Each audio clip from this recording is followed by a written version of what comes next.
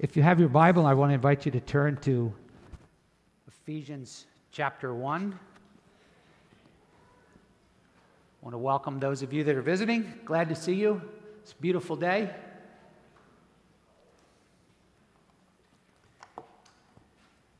Yesterday, we were talking with a sister in the Lord, and she said, I joined this prayer group, and they sent me a list of people to pray for. But that was it, just a list of names. And she said, I don't really know how to pray for someone if all I have is their name. And I said, yeah, it kind of makes you feel like you just go, Lord, be with them. And that is indicative of perhaps what many Christians struggle with when it comes to what we call the ministry of intercession. So when you become a Christian, we learn how to pray.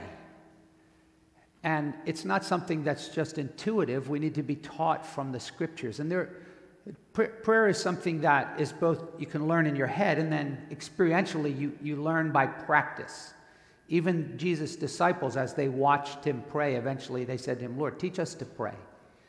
And so there's a lot of components to prayer, and obviously, as Benjamin pointed out this morning, there's gratitude, there's confessing our sins. But one of the significant pieces of prayer is learning how to intercede for others, how to pray for others. And the best way to learn how to do that is not by listening to others, but by looking at the prayers that God has given us in the New Testament. So this morning we have the privilege of looking at an amazing prayer that I hope will do many things in our lives. Jumpstart our prayer life, teach us how to pray more effectively, create within us a desire to learn other prayers that Paul prays. So as we begin, let's start by asking God, let's pray that he will speak to us as we look at this prayer. Father, thank you so much that your word is alive, it's powerful, it's good. And we pray that your word will teach us how to communicate with you better, with gratefulness, how to pray for others, how to mature as Christians. We totally need you, Lord, and we ask in faith that Jesus will speak to us and that he will open our eyes. And if there's people here that don't yet know Christ, he'll open their eyes to salvation. But as Christians, that he'll more deeply teach us, Lord, and actually change us so that we become more effective, more engaged, more fruitful in our prayer lives. We pray for the glory of our Savior, and it's in his name we pray. Amen. Now, we're in a study of the book of Ephesians, and we're talking about unity in the body of Christ. In the last few weeks, we've been looking at the blessings that the Lord has given us.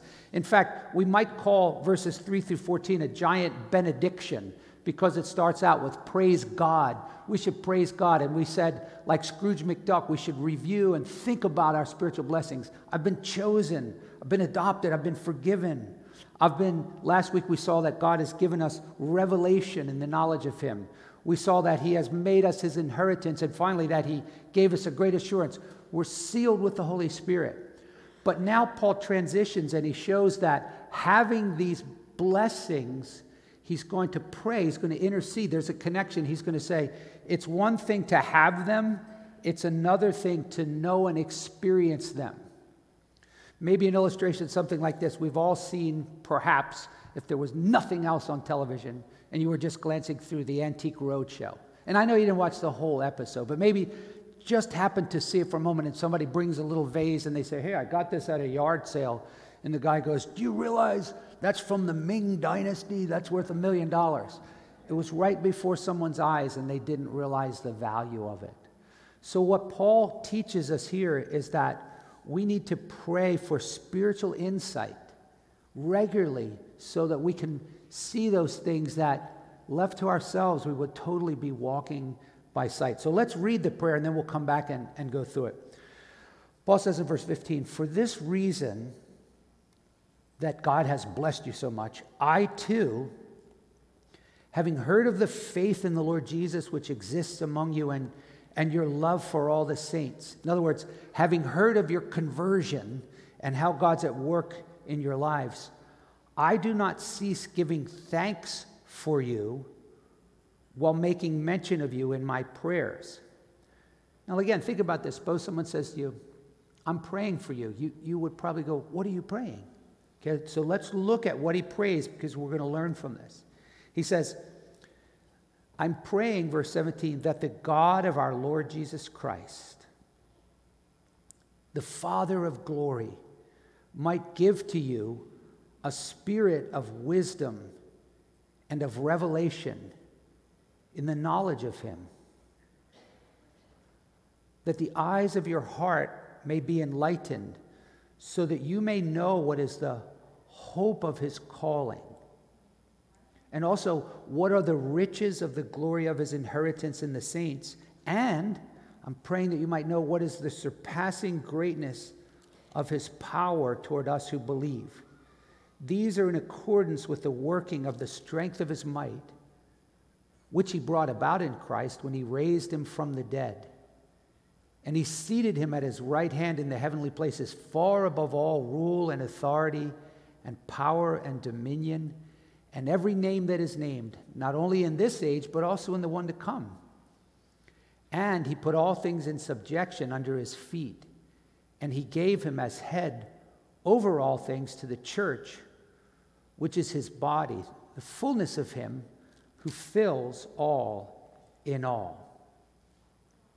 So let's go back and say, all right, so what can I learn from this? Well, first of all, in its broadest sense, and you know this, but we need to constantly remind ourselves, we should always have thanksgiving when we pray.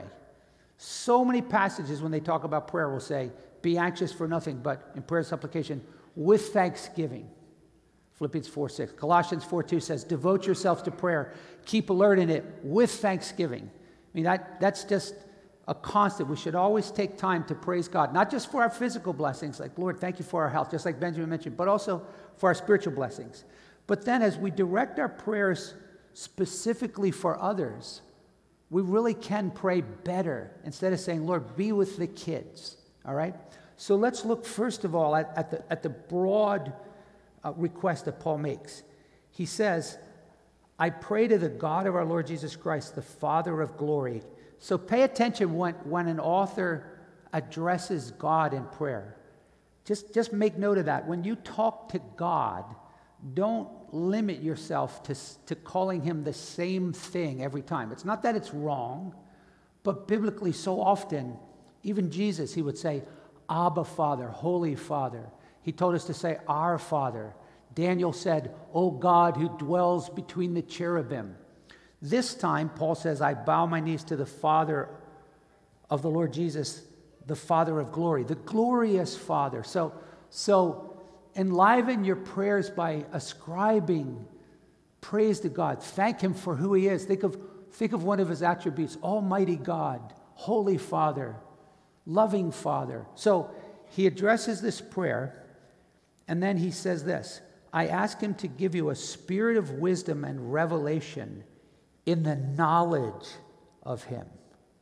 One of the things that's really interesting is that almost every one of Paul's prayers for other Christians is for an increasing knowledge. Okay? In Colossians chapter 1, he says, I pray that God will fill you with the knowledge of his will. In Philippians chapter 1, he says, I pray that your love will abound in knowledge and discernment. So, as you're praying for other Christians, pray that they will increase in spiritual knowledge, okay? Not just academics, like did they read a theology book, but that they would truly increase in a deeper understanding of their Christian faith. C.S. Lewis once said that Christianity is not little boys' religion. It has content. And often people who are Christians remain at this very rudimentary baby level where the Bible talks about them only being able to have the milk of the word. They don't mature in knowledge and understanding. Now, as we're praying that, let's bear in mind that that's not going to happen just by osmosis, okay? God wants people to grow in their knowledge, and we need to pray for that. But how are we going to grow in our knowledge? You and I need to pick up books and read. You and I need to, if you don't like to read, get on computer and listen or watch videos or somehow study. Be engaged in the Word of God. So there's a balance here. Paul's emphasis in other passages is to challenge people to study and be diligent to get into the Word. He'll say, let the Word of Christ dwell in you richly. But here, he's praying for a deeper knowledge. Okay, so just think about that as you're praying for your kids. Lord, deepen their knowledge of you and of the Word of God and of your will. Because as we have a greater knowledge of Scripture, we make better decisions, or at least we have the potential to do that. So many things in life are not black and white. So Paul prayed in Philippians 1 that your love will abound in knowledge so that you can approve the things that are excellent. You see, a maturing Christian is not someone who goes, tell me all the rules. Don't do this, don't do that. The Bible says a mature Christian, Hebrews 5, who through practice in the Word has their senses trained to discern good and evil. That doesn't happen by osmosis. That happens as we prayerfully engage people, and they're reading, and they're thinking, and they're growing, and they're learning. You see, we all have the mind of Christ. But having the mind of Christ, we have to walk in the Spirit and pray for a growing knowledge of God and His Word so that we can then use the mind of Christ through the Word as our knowledge is growing to make good decisions, to give good advice. Paul said, unbelievers, 1 Corinthians 2, to them spiritual things are foolishness, but to us who are being saved, they're the power of God, because we have the Spirit, and he says, he who is spiritual is able to examine and appraise all things. So, broadest thing, when you're praying for people, always add in there that they will increase. And you can pray, by the way, you're allowed to pray that for yourself too, right? I always take these prayers and I start right here, because what's the point of praying for others if I'm not? But pray that we will grow in a spiritual knowledge, not proud knowledge, not knowledge that puffs up, but a spiritual knowledge, a discerning knowledge based on learning the Word of God. Now, in this case, Paul's going to identify three specifics. These aren't the only areas, but this is a helpful pattern for us. So let's look at what he says. He says, number one, I pray that the eyes of your heart may be enlightened. Now, it's unfortunate. I don't think that's probably the best translation, because, and some translations are different, but literally in the original language it says this: the eyes of your heart have already been enlightened. Okay? So I know we get a song from this. Open the eyes of my heart, Lord. Technically, if you're a Christian, he already did. That's the point here. To become a Christian, the eyes of your heart have been enlightened. So what Paul's saying is, now that the eyes of your heart have been enlightened, I'm praying that God will give you an increasing, growing knowledge of Him. So when you become a Christian, it's the first time you meet Jesus. But now, through my life, I'm growing in my knowledge of Him. It's deepening, it's broadening, it's widening. So, because the eyes of our heart have been enlightened, we're asking God to give us a greater knowledge. Number one, he says, I want you to know what is the hope of His calling. You say, well, what in the world is that? Well, let's start, and again, this is how you're growing in knowledge. Christians should know what the Bible means when it talks about your calling, okay? There's a very specific term that's used in the Bible when God summons people to Himself in a way that they respond. That's called your calling, okay? There's a general call in which creation and the gospel is going out to all the earth. But there's a specific calling. This is something that only goes out to Christians. Romans chapter 8 says, everyone God calls, He justifies. So what the calling here is, it's the means by which God summons you through the gospel. He called you. Paul says in Thessalonians, God chose you from the beginning, but He called you through the gospel. Okay? Now, some theologians call this the irresistible call or the effectual call, but it's simply a term that says you didn't choose God. He chose you and he called you. So you heard the gospel and you responded. And once you recognize that, like, wow, God called me, then there's this massive amount of information related to the call. I love how John Stott kind of summarizes some of this. He says, God called you into fellowship with Jesus. 1 Corinthians 1. The Bible says we're called to be saints. We're called with a holy calling. Galatians 5 says we've been called to freedom. Ephesians 4 says we were called into one body. We were called to enjoy the peace of Christ. Later, when we come to chapter 4, Paul goes, now that you get that you're called, walk worthy of your calling. Make God look good because he called you. In fact, there's also some other things. Philippians 1, Paul goes, we're not only called to believe, but also to suffer. It says in 1 Peter, rather, you were called to suffer following Christ's example. We were called into God's kingdom. Paul speaks of the upward call of God. So Paul goes, I pray that you'll know the hope of your calling. Okay? So let me explain what that is. The calling is when God brought you to himself. The hope, though, is then the expectation as we anticipate the fulfillment of this. So think of it this way. When the Bible speaks of hope, right, it's very different from the English word hope. English hope. What are you getting for your birthday? I hope I'll get a bike. That's the furthest thing from what the Bible teaches about Christian hope. Hope in the Bible is absolute confidence, but it hasn't happened yet. So we call it a confident expectation. So, for example, when someone's looking forward to their wedding day, they're already engaged, everything's in place. They don't go, I hope I'm getting married, right? Now, of course, we know something could happen, right? But in general, they know it's going to happen. They already have the date on. There's 29 days. They're just excited about it. They're eagerly anticipating it. And so Paul says, I pray that as you grasp your calling, that you will anticipate and enjoy the fact that God has called you. In other words, that you will take joy and comfort in this calling. So, for example, here's where the rubber meets the road. Recently, I was just talking to someone who lost a loved one. What sustains you when you lose a loved one? The hope of your calling. The hope that I'm going to see them again if they're a Christian. The hope that this life is not it. See, so much goes on in our lives that C.S. Lewis said this. He goes, sometimes our hope, like snow, gets plowed under. So who do you think is most eager, most excited about being called to God and looking forward to his kingdom? People who are suffering, Christians who are going through a hard time. But when we're comfortable, we're like, oh yeah, I'm going to heaven. But what time are the Eagles playing, right?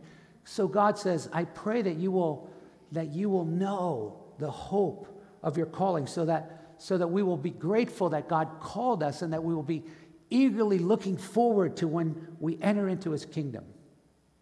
But there's a second thing. He says, I also pray, verse 18, that you will know what are the riches of the glory of his inheritance among the saints. Now, there's a couple things to think about there. Earlier we said in the passage that mentioned the inheritance, it could be translated, he made us his inheritance, or he gave us an inheritance. Probably here, I think he's thinking of our future inheritance. Okay? Now, notice that it says here, I pray that you will know the riches of the glory of his inheritance in or among the saints. So when we get to glory, it's not going to be a private party. It's not going to be just me and Jesus going, could you show me my mansion? It's going to be this glorious, great party of people from every tribe and tongue and people and nation. The people of God has always been a communal experience, not me and Jesus walking side by side. And so Paul says, I pray that God will give you a greater understanding and insight into this great inheritance that we will enjoy with all of the other saints. as we interact with Moses, as we meet tribal people from faraway lands, and we all are worshiping and enjoying this glorious kingdom, as we sing about the things that we hear about. Remember in Victory in Jesus, I heard about a mansion that is built for me in glory. I heard about the streets of gold beyond the crystal sea. So let's pray that God, just help me to not just think about what I can see, but the things that I can't see, what's waiting for me in the future. In fact, a really good illustration of this idea of God helping us see what we don't see. Remember the story of Elisha in 2 Kings when the little village he was staying in was surrounded by Syrian soldiers. And they were about to come down and attack, and they were going to get Elisha and kill him and his servant. And his servant comes out and he goes, "Master, we're going to die." I picture like Gilligan and Skipper. "We're going to die," right? And what does Elijah do? He goes, "Lord, open my servant's eyes." Because Elijah sees this army of soldiers, and he's just as calm as can be. You're like, "Elijah, why aren't you worried?" He goes, "Lord, open my servant's eyes." And it says, suddenly the servant's eyes were open, and he saw all around the mountain chariots of fire. The Lord helped him to see those angelic beings that actually went on to blind the Syrian soldiers. And so sometimes we forget, like, Lord, there's another world to come. Help me to see that by faith. But there's a third thing, and to me this is so practical. The third thing he prays that we will truly know better is the surpassing greatness of his power. This is the one that Paul goes, I want to go off on this a little bit. I don't want to just mention it in passing, okay? Now, let's start by understanding that he doesn't just say his power. He says it's the surpassing greatness of his power. Like, what does that even mean? One of the things Paul is kind of fumbling over words to try to communicate to us just how powerful God is. So it might be something like this. Think of like the most powerful thing you could think of. Or think it's, what could God do to be the most powerful thing you could think of? Creating the universe? Nah, that's nothing. Something bigger than that. And then he goes, that's all you got? Because in Ephesians 3, he says, God is so powerful, he's able to do beyond all that we ask or even think, right? So this great power, but he doesn't just go, I want you to know about God's great power. Notice that it says his great power towards us, okay? So it's not just, quote, pie in the sky, power up there. It's like power that can be downloaded from the giant generator into my puny little experience. And so Paul is overwhelmed by thinking about God's power. So he says, this power, verse 19, is in accordance with the working of the strength of his might. Now, that's kind of a weird way of saying, let me tell you about this power. One time, God put this power into action. So the word working here literally means to put capabilities into action. It's like God's going, let me just show you a display of my power. And so he unleashes a list of at least 3 or 4 things that God did, which he, verse 20, brought about or displayed in Christ. He says, you want to know how powerful God is? Number 1, he raised him from the dead. You're like, well, big deal. Big deal? Big deal? Raised him from the dead? You think all of humanity, if we all put our heads together and all our finances together and all of our resources together, we could come up with that? Opposite of heaven's no. Not a chance. No way. That God could arrest the power of death and decay. And he didn't just raise Jesus back into like a corrupting body that was capable of death again, but he raised him with a glorious, incorruptible body of flesh and bones. So number 1, that power was displayed when he conquered death. But if that's not enough, Look at the next verse. He says, not only did he raise him from the dead, but he seated him at his right hand in the heavenly places. Now, if he just stopped right there, we'd be like, okay, not only did he raise Jesus and conquer this enemy of death, but he took him up to heaven. But his point here isn't just yet that Christ is seated up in heaven, but his point is that all of the evil demons and Satan and the forces of hell were absolutely opposed to that. So in Acts chapter 1, when Jesus was taken up, there was a massive resistance to that in the heavenly places. But the Bible says he raised him, look at verse 21, far above all rule and authority and power and dominion. Now, what are you talking about, Paul? These are terms that are used of angels, rulers, powers, authorities, dominions. And you're like, oh no, Tom, this is talking about heavenly angels. You know, it's just that Jesus gets to sit higher than Gabriel. And I go, well, the problem with that is these same terms are used in chapter 6 when it says we wrestle against rulers and authorities and power and dominion. So God displayed his power by raising Jesus from the dead and then conquering and triumphing and disarming Satan and ascending past Satan and his demons into the heavenly realm. So God whipped death and he whipped Satan and demons. But third, it says, and then he put all things in subjection under his feet. So at this point, he conferred on Jesus an unusual new status. This is why when Jesus came out of the grave in Matthew 28, he said, all authority has been given to me. Everything that's going to take place in the universe comes through me.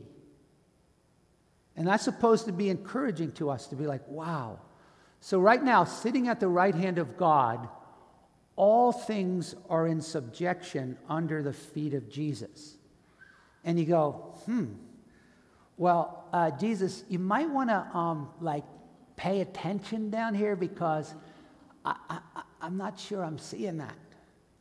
Now, the interesting thing is, what does that mean that he has put all things under his feet? Because in Psalm 110, where David says, the Lord said to my Lord, sit at my right hand until I put all what? Not all things, all your enemies under your feet. So you go, well, wait a minute. Has Jesus put all his enemies under his feet?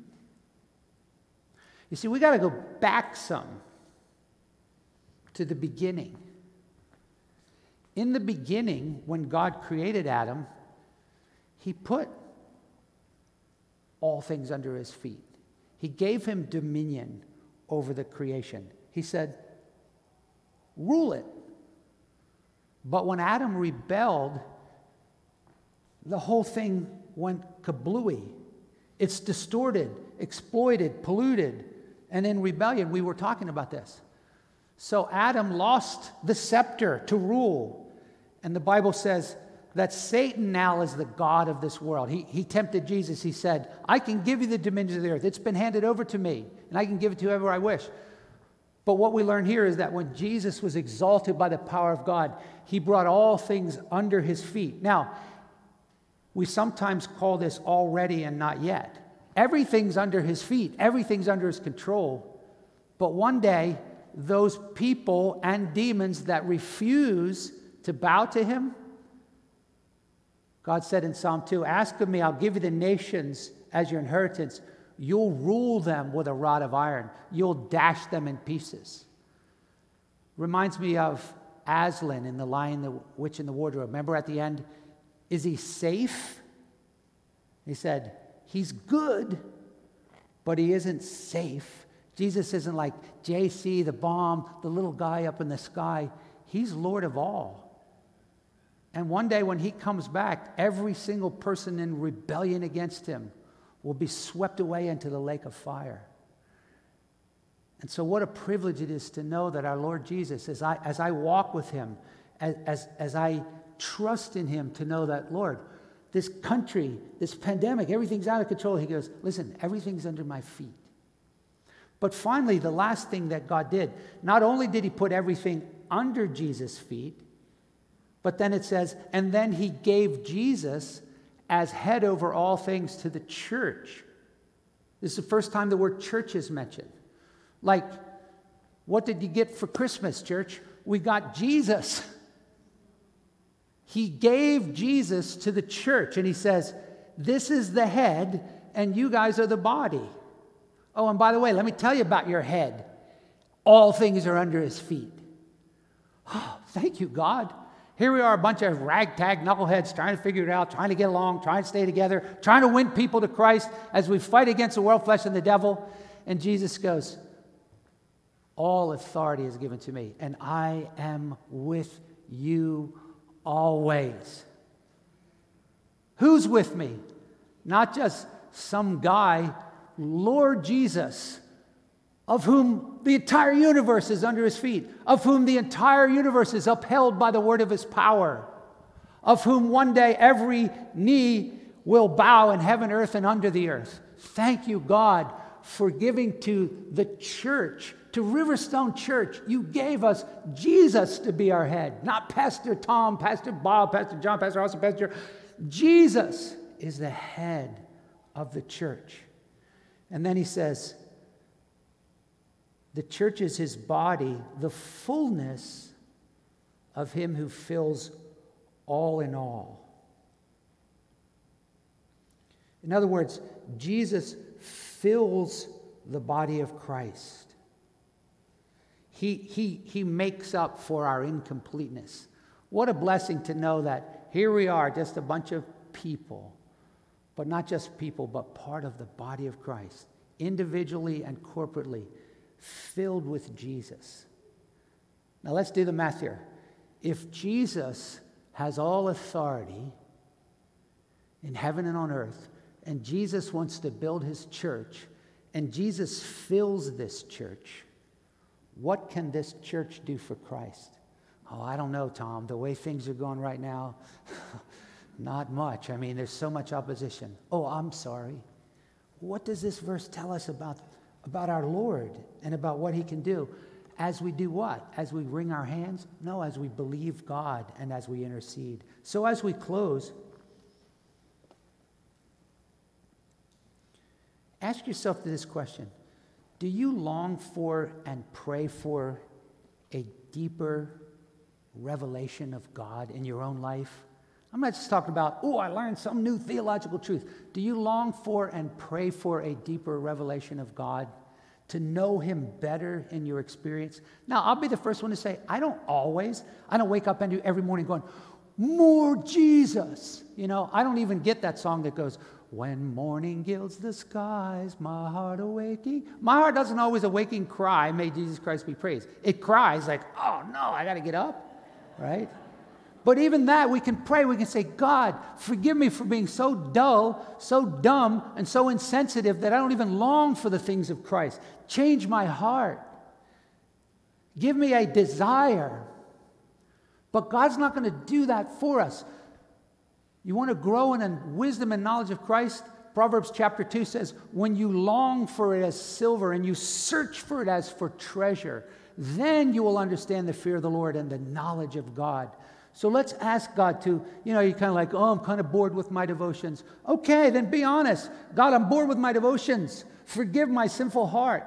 Open my eyes. Change my affections so that I'm not checking the box, but I'm going, I want to get with Jesus so I can know him better. Speak to me so that I can sing, and he walks with me and he talks. And I'm riding in my car and I'm sensing the presence of Jesus. Experiential Christianity is allowed. It does not need to be limited to your cerebral cortex. It can be a part of your experience by faith. Don't be ruled by your feelings, but don't limit your longing by faith.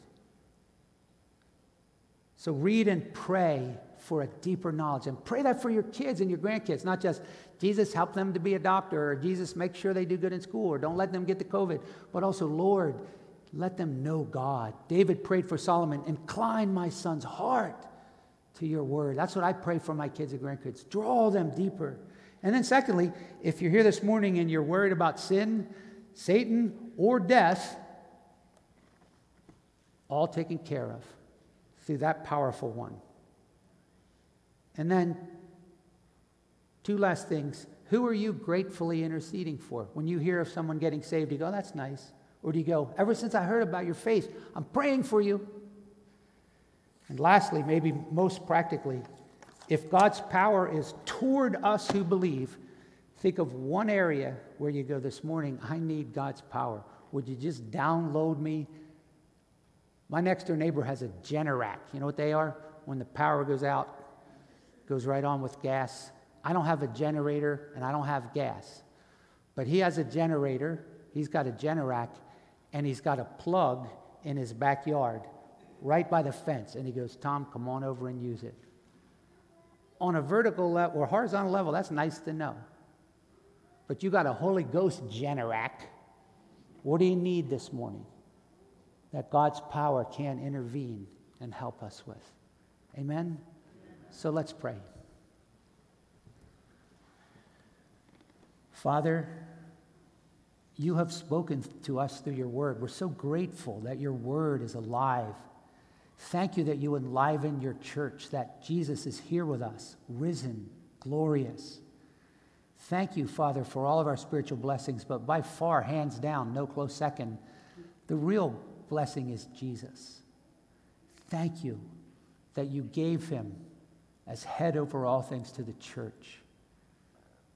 Thank you that we are his body, and we pray that during this blight over America, this pandemic and this political chaos, that you will keep your church together, that the body will not spaz out and fight against one another, but more and more the body might be unified in loving, prayerful cooperation. Father, send revival to America. Spare our nation from your judgment. And may we as Christians hold our head up with eager hope and solid confidence that Jesus is Lord of all. We bless you and praise you, Jesus. We're so grateful for your power and your love and your compassion. Save our children. Incline every Christian in this church to grow to maturity. Help us all to study more, pray more, and apply Scripture more to our own lives. And we give you glory and pray that you'll make many disciples in this church. In Jesus' name, amen.